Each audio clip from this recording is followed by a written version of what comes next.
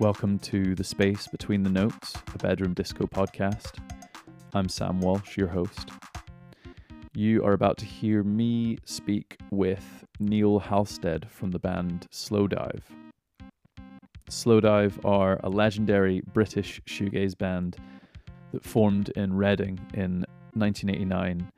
They, along with My Bloody Valentine, are credited with pioneering the shoegaze sound of ethereal, obscured vocals, swirling guitar distortion and effects, feedback, and overwhelming volume. The band's 1993 album Souvlaki has been recognized as one of the best releases of the 90s and one of the greatest shoegaze albums of all time. The band broke up soon after the release of their third studio album Pygmalion in 1995 and reunited in 2014 to play Primavera Sound Festival. In 2017, they released their first album in 22 years, a self-titled record, and perhaps the best music they've ever done. Their fifth and latest album, Everything is Alive, came out on the 1st of September via Dead Oceans and is also excellent. It was a true honor for me to get to talk with Neil, who is Slowdive's primary songwriter. We got to talk about everything from his studio setup to the band's early days to his love of surfing. Without further ado, here's our conversation. How's your day been? Yeah, good, thanks. We're just rehearsing with Slowdive at the minute. We've got an American tour in about a week or so, I think, week and a half. So we're just trying to learn some new songs. So yeah, we've just been doing that. You're trying to learn some new songs or the new songs from the new record? No, they're from the new record. Yeah. How do you feel about touring at the moment? Looking forward to it, actually, yeah. And it's nice, actually, to playing some new ones as well. So, yeah, I think we're all looking forward to it. Well, thanks for agreeing to come on the podcast. My pleasure. Yeah, it's certainly my pleasure to have you. I've been a fan for a very long time. It seems kind of... Well, there was definitely a point that I can't imagine that I would have ever had the chance to interview anybody from Slowdive. So it's a real privilege. I usually like to start these interviews by asking if you could set the scene a little bit for what was going on for the band during the period of working on this album. What was in your mind? What were you driven by creatively? And if you can only speak for yourself, that's all right. I understand that you probably are not as intertwined as you perhaps were in the first iteration of Slowdive. So, yeah, we're still pretty intertwined, to be fair. Well, I guess, I mean, we started talking about doing a record in, I think, probably 2019. We'd taken a bit of time off. I think we did our last show at the beginning of 2019, and we were due to have some time off. So I think after about 3 or 4 months, we started talking about maybe doing some recording. And I'd been working on some just electronic music for the last sort of few years, and so I thought it might be fun to just sort of try and see if I could use any of that stuff for Slowdive, and I sent a bunch of the stuff through to everyone, and we ended up sort of picking a few ideas to work on, and that was sort of how it started, really, probably towards the latter half of 2019, and we booked some recording time, which was then in 2020, which was we had to cancel because of COVID and all that sort of stuff. So that kind of stopped us in our tracks pretty quickly. I guess like everyone else, everyone had a pretty hard time with COVID, and Rachel lost her mum, Simon lost his dad, and all that kind of stuff. Which was, obviously a pretty full-on experience for those guys, particularly. But we, work-wise, we were still sort of working on the record, and I'd send stuff to the band, and we'd work on stuff. But we didn't, until I can't remember exactly when, but obviously until COVID was sort of out of the way, we couldn't really get into a studio. So, but once we got into the studio, we just sort of cracked on with the record. It was quite a long process, what with everything, and we really found ourselves, just taking the songs in all kinds of different directions, really, just to try and figure out what kind of record we wanted to make, and what kind of record felt good for us. So it was a bit of a period of just exploring and seeing what was going to work with some of the ideas that we had originally. Well, your comeback record, Slowdive, or the self-titled record from 2017, was probably your most sort of propulsive and explosive record in terms of sound. It felt like quite a sort of celebratory record, whereas this one is more wispy and interior, and really until the very end it's pretty low key, and it's not necessarily dark, but it's a more inward facing listen, in my opinion. And I read that you, like you said, you initially conceived of Everything Is Alive as a minimal techno record, closer in spirit to Pygmalion. Not a techno record. Not a techno record. Definitely not, but something record in the spirit of no, Pygmalion. I mean, really, as I said, what the ideas I came to the band with were these very minimal electronic pieces of music. And the only idea I had was this would be an interesting starting point, rather than, I sent like 40 ideas through of these very minimal, very electronic. It was all, stuff that had been done on some modular systems and some synthesizers, and just different things. But yeah, I mean, the idea was just, well, this is a starting point. It's not really fair it's not true to say that I wanted to make a minimal electronic record. It was a way to start the record, rather than, just because sometimes you just need to start in a different place. If you want to do something a bit different, it's usually a good idea to start it in a different way, So this was just I just thought it'd be interesting to start it that way. Well, what is the process of building songs like these that are so texturally meticulous, or they sound so texturally meticulous and so specific about mood? How many iterations do you go through? Like, how obsessive are you about sounds? And well, I mean, everyone's different. I'm really obsessive about all that stuff. So a lot of this stuff has gone through many, many iterations, and it is just about trying you try lots of different things, really, because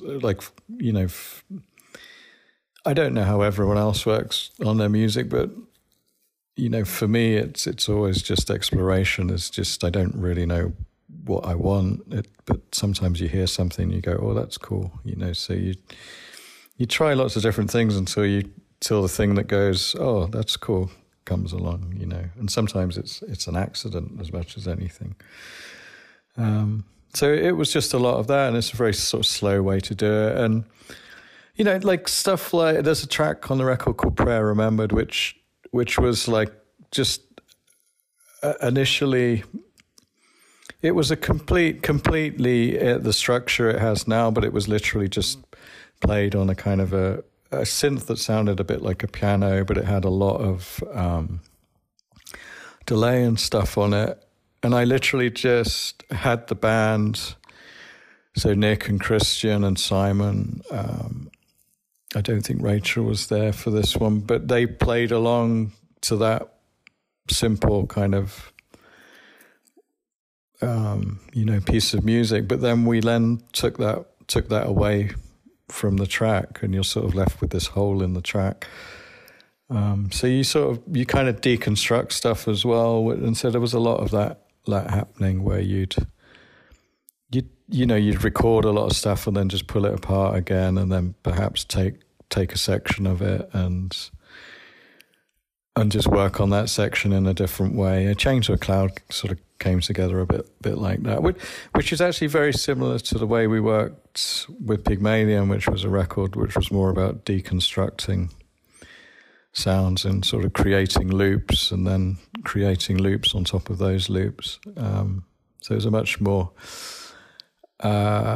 it's like making a jigsaw rather than rather than going into a studio and just playing something live. You're sort of taking bits and pieces and putting them together in different ways to see what works, And what does that look like for you as a process? Have you got a lot of gear in your house, or do you have a home studio and a daily process? Or I have a studio. I live in Cornwall. I have a studio which is 20 minutes up the coast from my house. It's on an old airfield, and I've been there for 20 years. I think I moved there in 1994, and it's I sort of finished the studio in 2002, and I've been there ever since. So I have all my stuff there. And yeah, I mean, for me, it's even if I'm not doing stuff with Slowdive, if I have, I'll just go there, and I'll go there 5 days a week and make music, and I'll usually work 9 to 5, and so yeah, I have lots of music, and I don't really do it to release anything. I mean, sometimes I'll do it to release a record, but and you've been doing that the whole throughout your hiatus with Slowdive. I mean, you released some solo records as well. Yeah, I've been doing music. I haven't stopped doing music, and different kinds of music. And there was a lot of, I was really interested in writing, folk songs for a long time. And when Slowdive first finished, I was just really interested in finding out how to write songs, because we never really did that. Well, I mean, we kind of did, but I could never even play a Slowdive song on an acoustic guitar, because we always used weird tunings, so you never really knew what the chords were. It was so when after Slowdive, I literally spent like a few years just learning how to play acoustic guitar and how to play conventional chords, and really kind of got into country music and not necessarily shoegaze. Right. And it's interesting that you think that you call it shoegaze music as well. Well, one thing I'm really curious about is, I wonder if you can try to describe the difference in feeling between writing the songs in the 90s that were a really novel type of sound that has influenced so many bands since the shoegaze sound, and writing decades later, having lived through the experience of hearing your imprint on pop and indie music. I think many people would agree that these two records that you've made over the past decade are as good as, if not better than, the ones you made in the 90s. But I'm curious if you'll indulge me to reflect on the differences in making music on either side of that 22-year hiatus, even though, of course, you were making music the whole time. Yeah, I mean, in terms of Slowdive, it doesn't feel like we make the records much in any particular way much different to how we used to make them. I think for us, when we were first making the records when we were kids, we made the records by ourselves, but we made them we were really lucky. We met this guy called Chris Hufford, who had a studio in Abingdon, which was near where we all kind of grew up around Reading. And after we'd sort of signed to Creation on the basis of a demo that we'd sort of done, which had 4 tracks on it. We ended up putting the demo, 2 of the tracks from the demo out. And then when Creation wanted us to do some more recording, we found this studio in Abingdon, and just because it was close, and we went there and we met this guy, Chris Hufford, and he sort of became our mentor, really. And he helped us record the records. He had the studio. He was an engineer.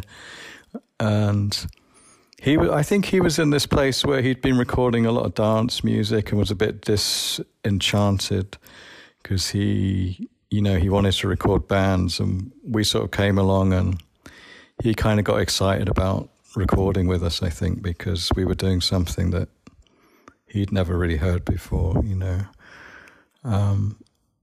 and we did all our records there, really. And I think that was kind of our space, and we'd make these records with Chris, and we'd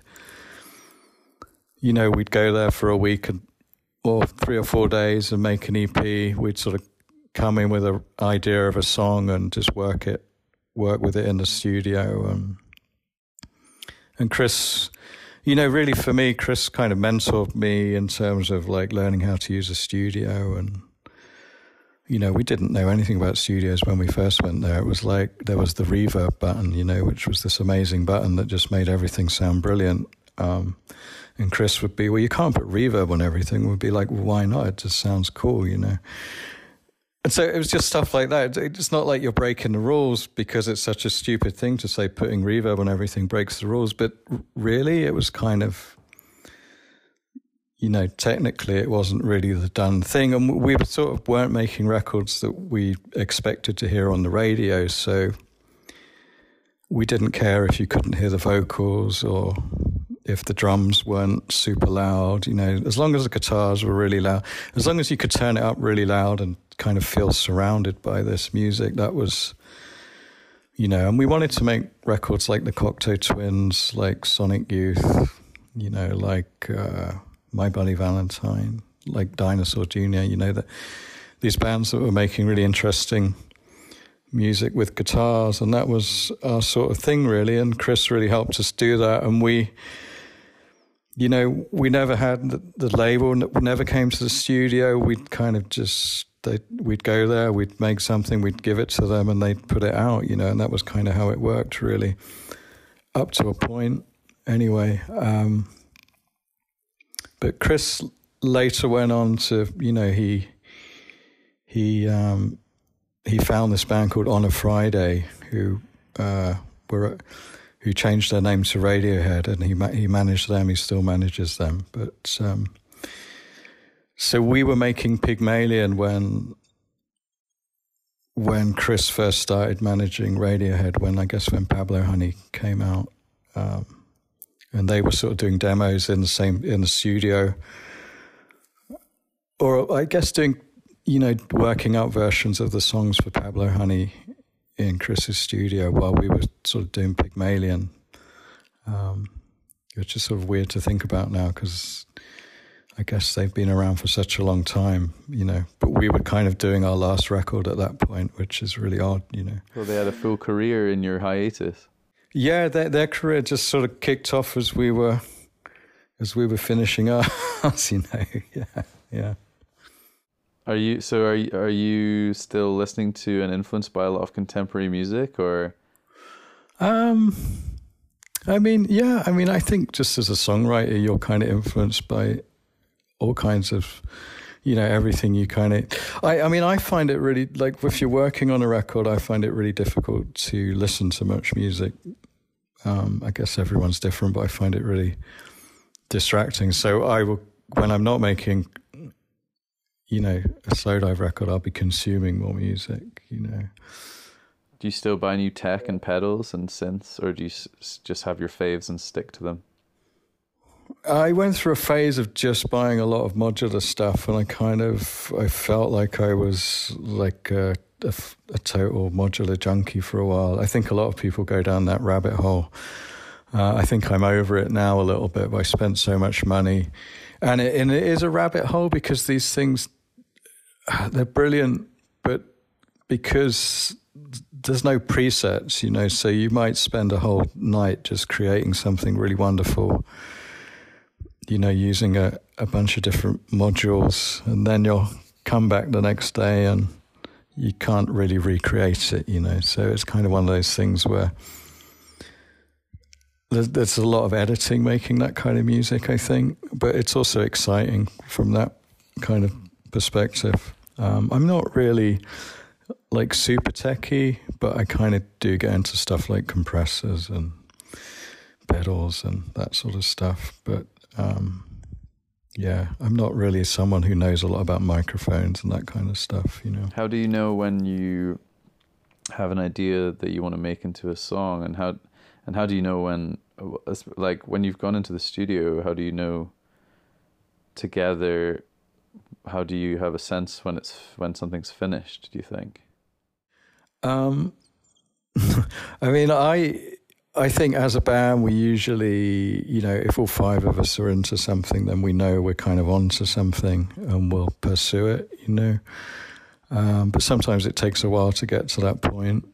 I think with this record, the rest of the band definitely had a meeting and were like, we need to, you know, find a mix engineer because otherwise Neil's just going to fiddle with us for the next 10 years, you know, which was quite a helpful thing. I think there was a point where I was really struggling with kind of finishing the record.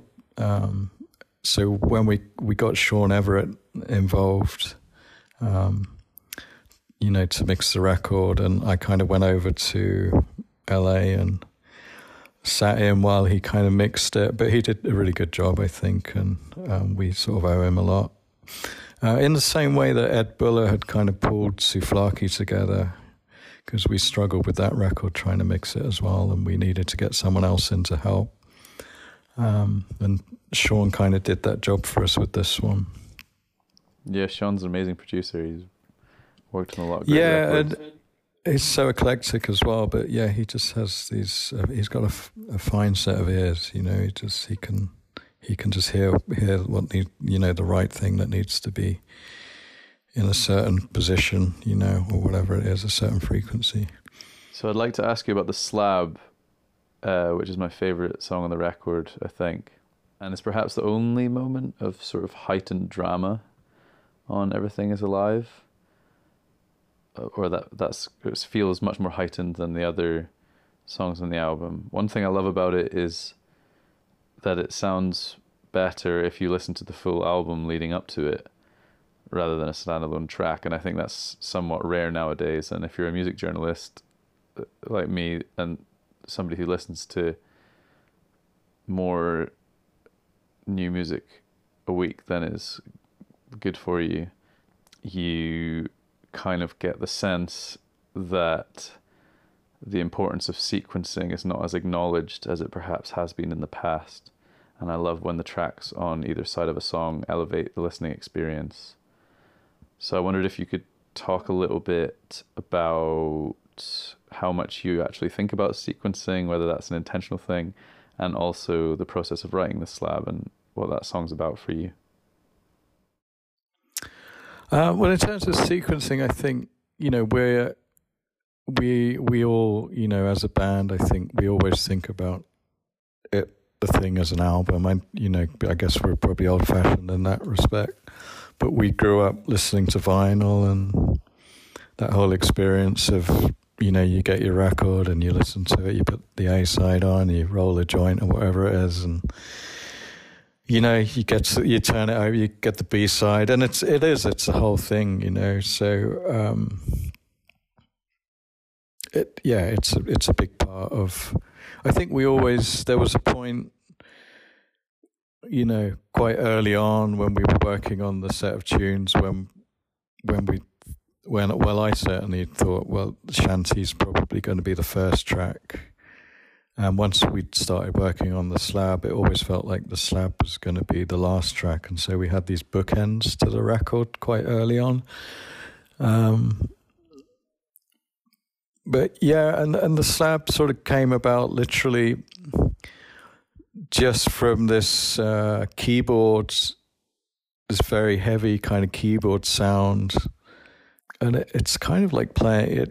It's playing these weird chords, but it was, I think it's like the Moog Matriarch, and you create these like polyphonic chords by just stacking up these oscillators, and so it was playing fifths and thirds, and also like these low octaves, and it was just creating a sound, like a slab of sound, and the song started with that, and we sort of built it from there, really. And it was, we always were trying to get it to sound pretty heavy, but dense, and have some sort of weight to it.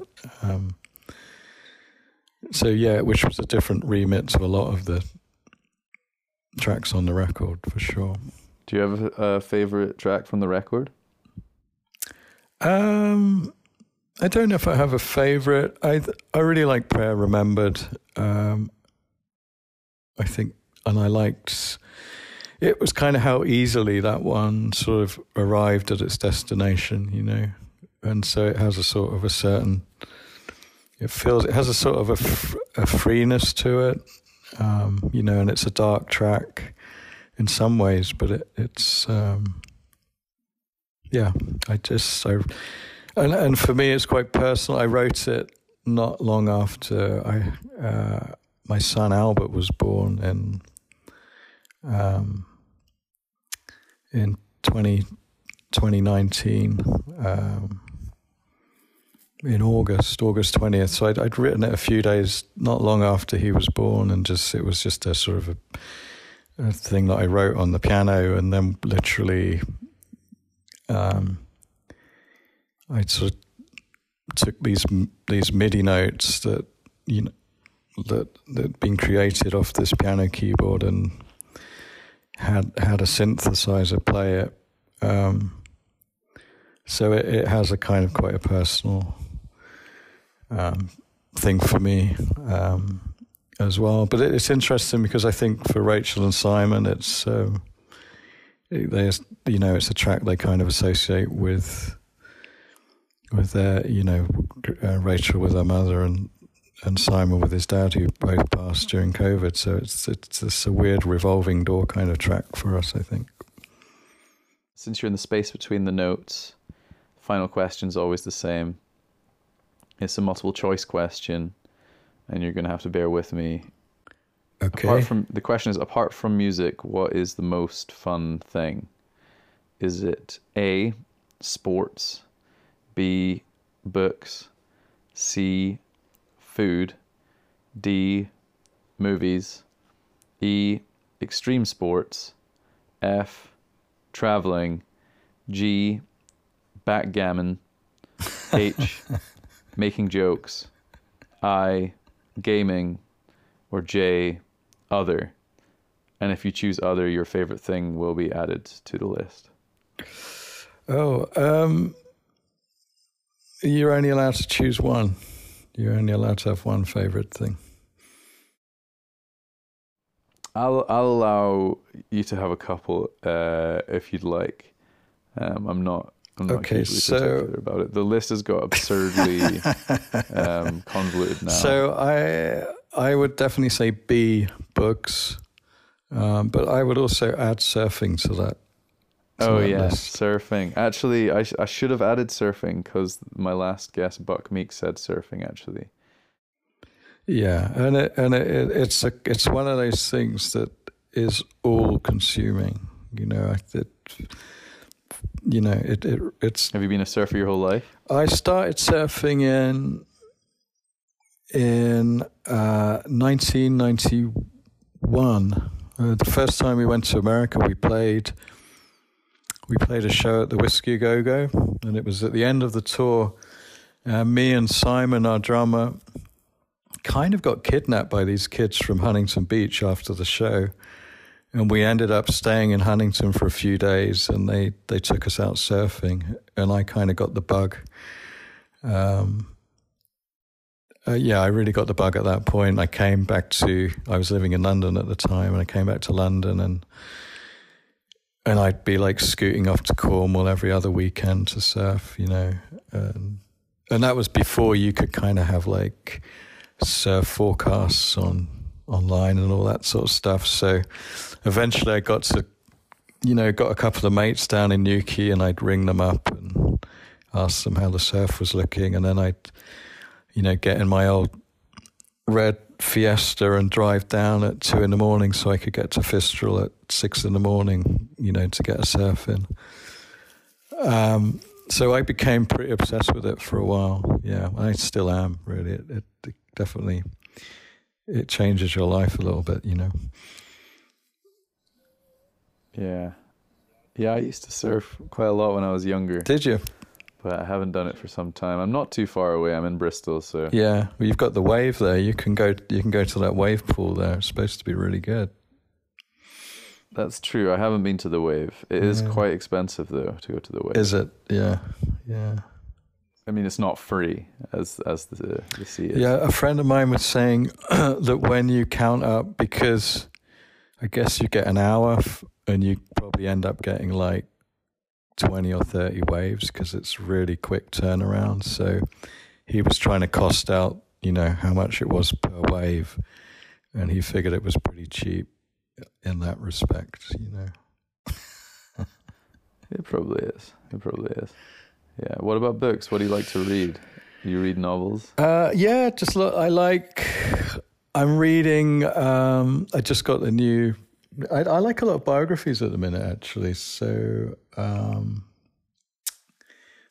just reading the new Nick Drake biography, actually, which is really good. Who wrote that? Oh God, I can't remember. I was just at End of the Road Festival, actually, and I went to a talk by the author, and I can't remember his name now, which is really stupid. But it's all right. I'll add it in the show notes. Yeah, you can look it up. But it's pretty good. I mean, I read the other one. There was a really good one that came out quite a few years ago. But this is kind of, I guess, the official one. It's kind of got all the family involved and all the friends and stuff. So, but yeah, I read a lot of novels and stuff. A lot of audiobooks, which is brilliant for traveling. Actually, audiobooks. I've been listening to Memorindium at the minute, which is I guess it came out quite recently. It's a really good novel about the First World War and this sort of relationship between these boys. Great. Well, thanks so much for coming on the podcast, Neil. I really appreciate it. It's a great pleasure for me to get to speak to you. I've been a Slowdive fan for a long time. Maybe not as long as many, but long enough. Well, thank you for thanks for talking to me. It's been fun.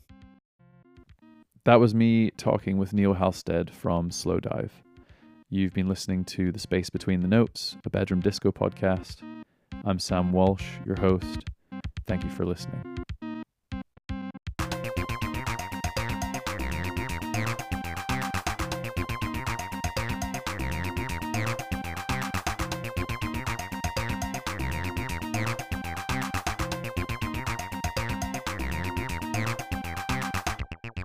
This podcast is produced, edited, and mixed by me, Sam Walsh, with music from Greg Dixon. Thank you to anyone who listened.